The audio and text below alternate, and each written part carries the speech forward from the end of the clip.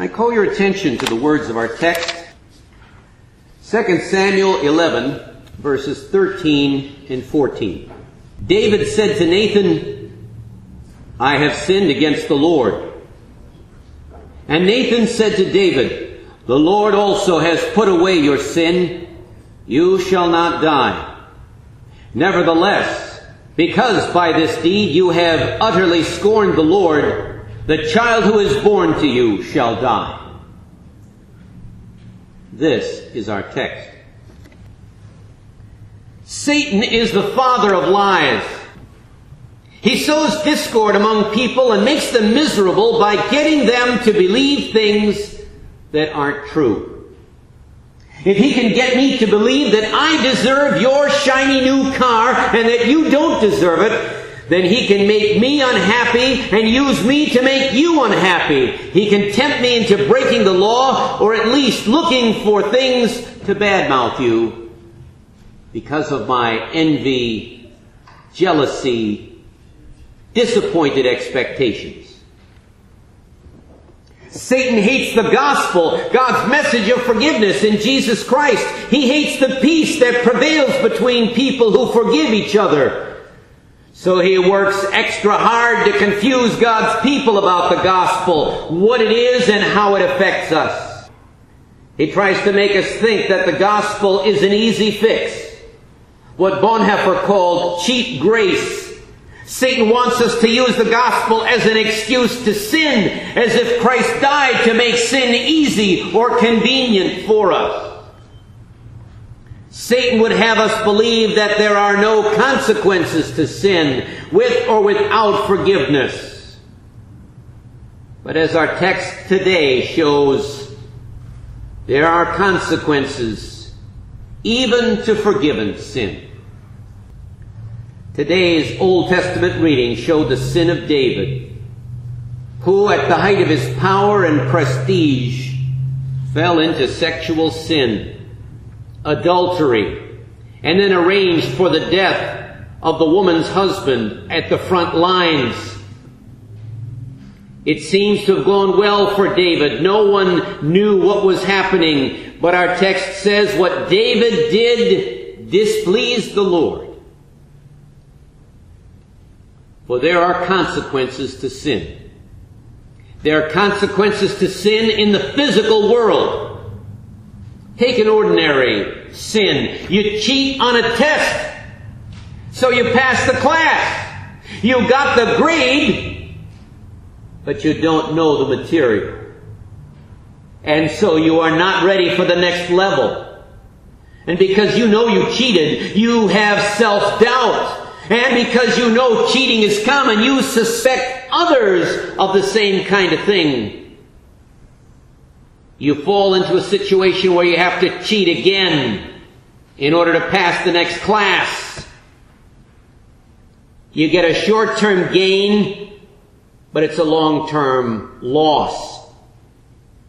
And that is what's behind every evil. For the nature of evil is choosing a lesser good over a higher good. And we do this short-sighted choosing all the time when we choose things that are less good in favor of other things. You see, you get caught cheating, and then you learn painful lessons. You fail that class, or at least that test. You have to repeat it, or leave the program. Many people's futures have been changed by getting caught after they had done this so many times before.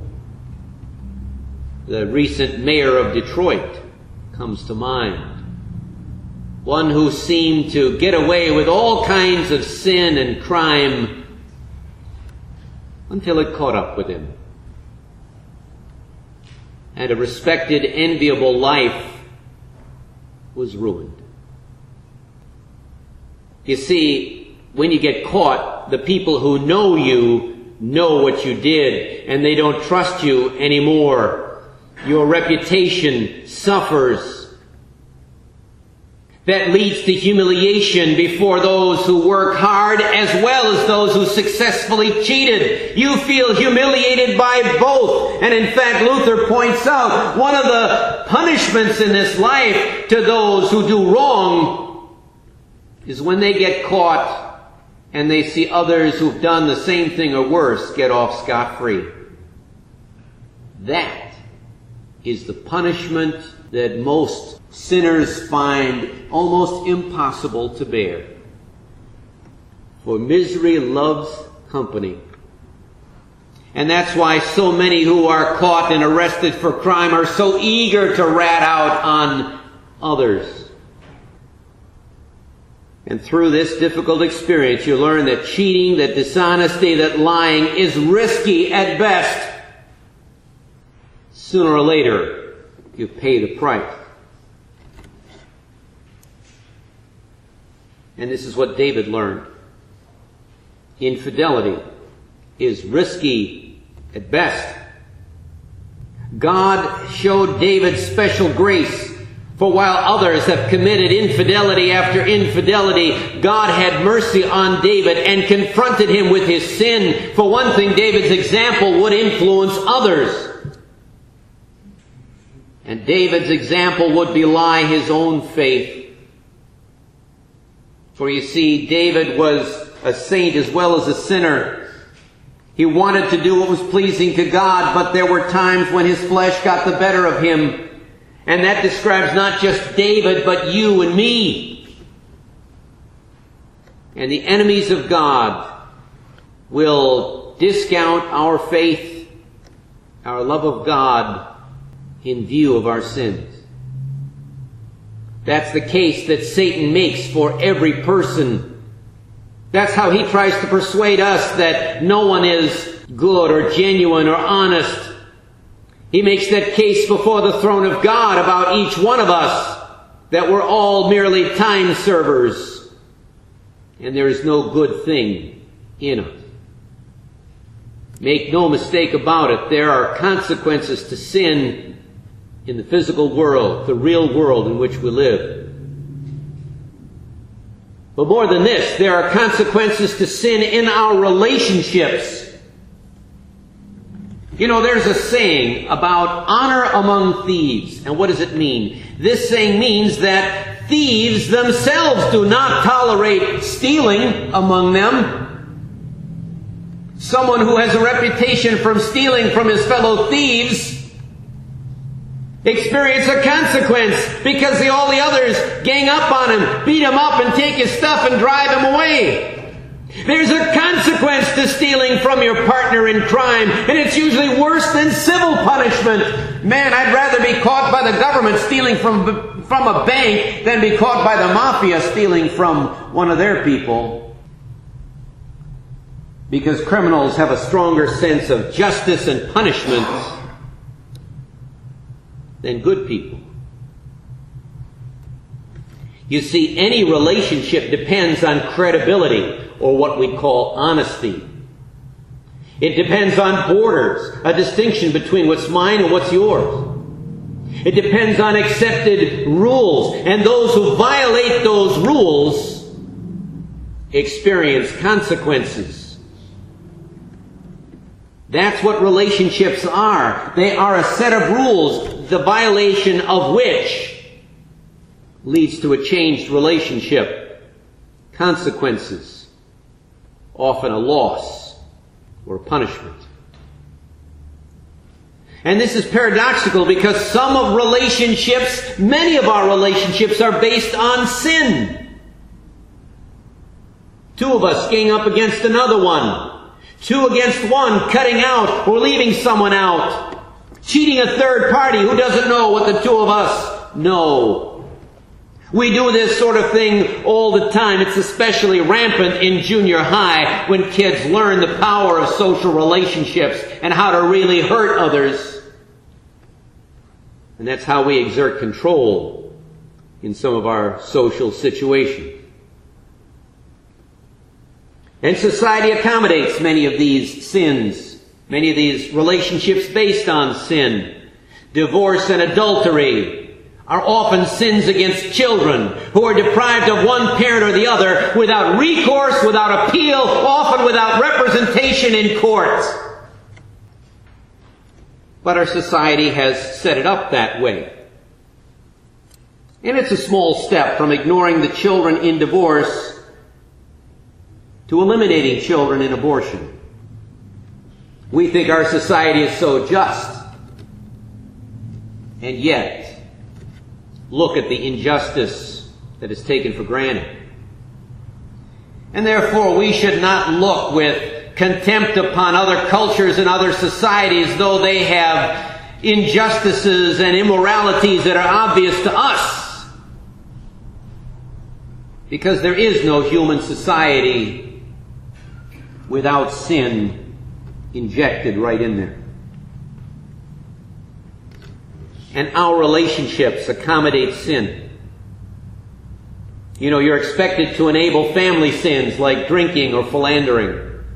You are expected to accept dishonesty, cronyism, or exploitation on many jobs that you might be able to get. You are invited to repeat lies and slander in our political life. But what's worse is our own particular sin.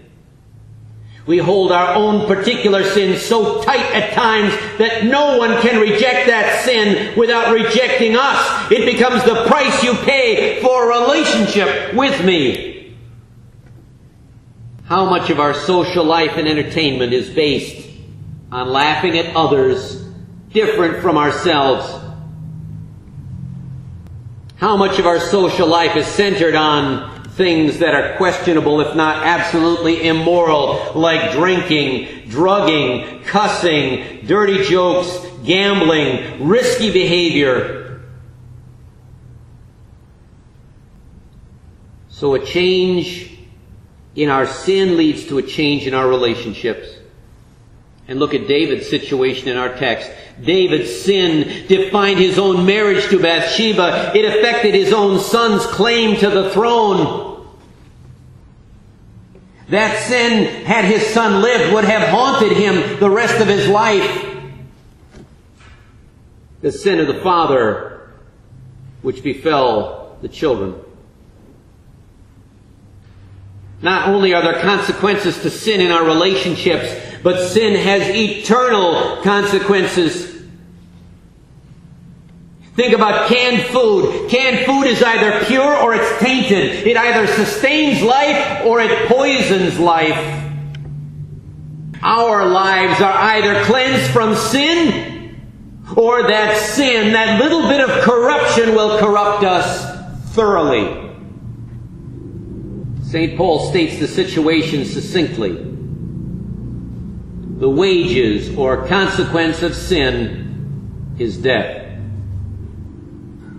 And therefore someone had to die for your sin. That someone is Jesus Christ, the Son of David. In our text, the innocent child of David had to die so that David might know the cost of sin. And that's not just for David in our text, it's there for you and for me, so that we might see our sin required the death of the innocent Son of David.